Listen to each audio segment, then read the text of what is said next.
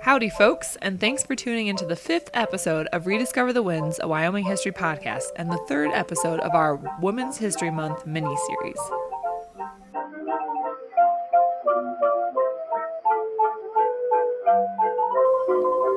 I'm one of your hosts, Kirsten Belial. And I'm Zach Larson.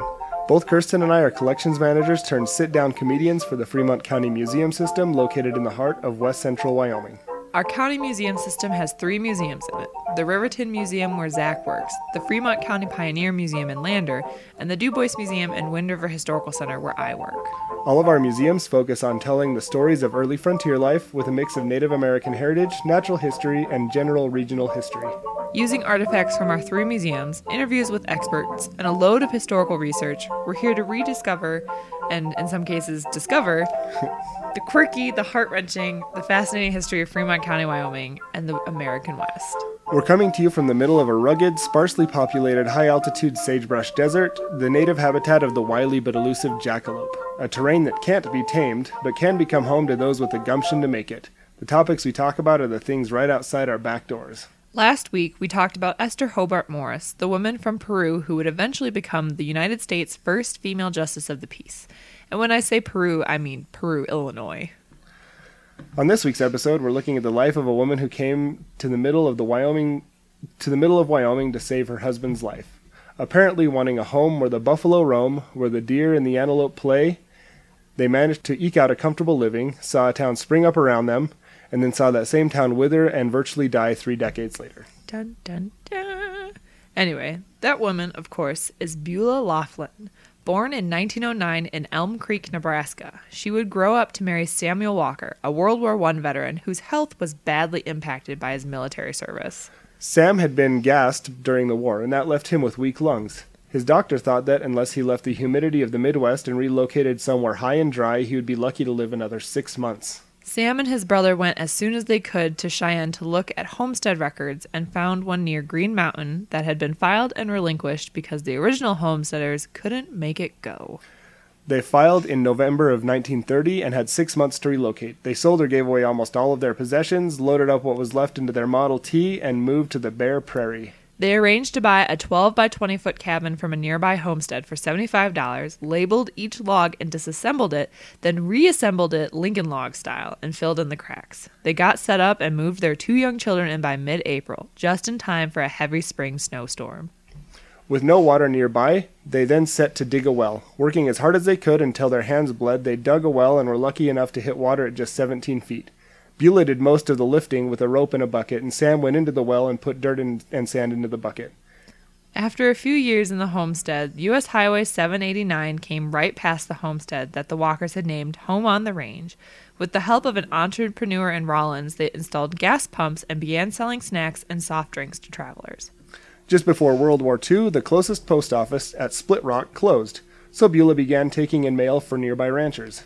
In 1949, winter storms became so severe that they nearly completely buried the homestead cabin at Home on the Range. Beulah and her husband woke up not knowing what time or day it was because the snow completely blocked their view of the outside. Feeling woozy, they dug their way out of their front door and just in time allowed fresh air back into their home because otherwise they would have suffocated because of all the snow. It's worth mentioning at this time that they decided to name their little homestead Home on the Range. Thought it would be a fitting name for a place on the Bear Prairie. And that's really just the beginning of their story. Inspired by a huge uranium discovery just north of the homestead, well, about 30 miles north, Bob Adams, a man from Rawlins, located uranium nearby in the early 1950s and secured a milling contract from the Atomic Energy Commission. His company, Lost Creek Oil and Uranium, later renamed Western Nuclear, built a town around the mill, which opened in 1957. In honor of one of his company's major financiers, Adams named his town Jeffrey City, much to the dismay of Mrs. Walker, who continued to handle the region's mail free of charge. Some stories suggest that when mail arrived with an address for Jeffrey City, she returned it to sender as undeliverable. Eventually, the company won out, she relinquished her postmistress duties, and the company relocated the post office to the recreation hall of Jeffrey City proper. The town that sprung up out of nowhere around Home on the Range went through the typical cycles of expansion and contraction that happens to mining towns. In the 1970s, however, the town grew very quickly. It hit a peak population of around 5,000 in 1980. It also had almost anything you could hope for. A bowling alley, movie theater, hardware stores, grocery stores, a medical clinic, a dentist office. At some point, Sam passed away and Beulah remarried.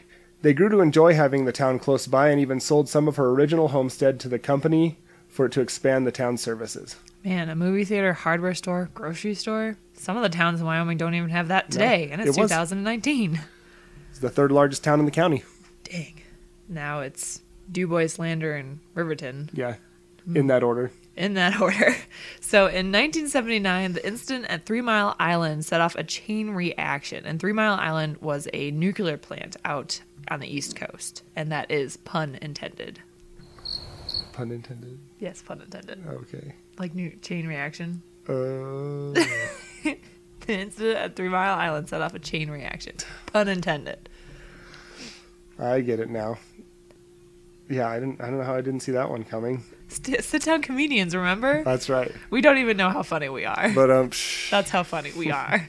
The 3 Mile Island incident was a nuclear meltdown at an atomic power plant, and it basically destroyed what little confidence the American public still had in nuclear power.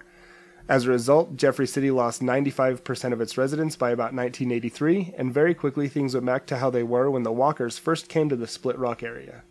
Once again, Beulah grew accustomed to living out her life in the beautiful, stark solitude of central Wyoming. Away to the west, the sun sinks to rest. It has turned the mountaintops to gold. The fading light reveals to sight pictures no artist has painted or told. I can see today not far away the bulk of old Green Mountain, while on her breast from east to west pine trees is sprayed from a fountain. Yet on the west of my eyes should rest, behold Crook's Peak in its glory, while at her feet run streamlets sweet, to drink from them none are sorry. I will not want to lock memory of Split Rock in my mind's pictures later to unfold. In future years, no doubt with tears, yet comfort from memory cannot be sold. Running lazily, twisting crazily, is the well-known Sweetwater River, running in between this peaceful scene to water God's creatures forever. I've watched and I know the beautiful doe, the coyote, the sage hen, horses and cattle, all quench their thirst, whether last or first, plenty for all, no need to battle. Many flowers bloom in this valley room. I have bouquets in my album. Each petal clear holds a memory dear to remind me of this earthly heaven. That was Beulah herself reading some of her poetry that she wrote during her life in Wyoming. And that marks the end of this episode and another Wyoming story. Thanks for sticking with us through the 5th episode of Rediscover the Winds, a Wyoming History podcast. If you liked what you heard today, like us on Facebook at Rediscover the Winds, a Wyoming History podcast. We post pictures of people, places, and things we talk about in episodes, and if we are clever enough, we might actually post some more snippets of the oral histories from the people we talk about. If you've already followed us on Facebook, thank you. Your support means the world to us. We hope you guys get the chance to visit our museums and attend some of our museum's upcoming events. And we have several more podcast episodes planned for you guys, including we have one more mini episode for the month of March, where we'll continue to discuss and celebrate women's history in Wyoming and the American West. Thanks again for listening to this Wyoming History podcast. I'm your host, Zach, from the Riverton Museum. And I'm Kirsten from the DuBois Museum. And we look forward to continuing this adventure to rediscover the winds with you next time.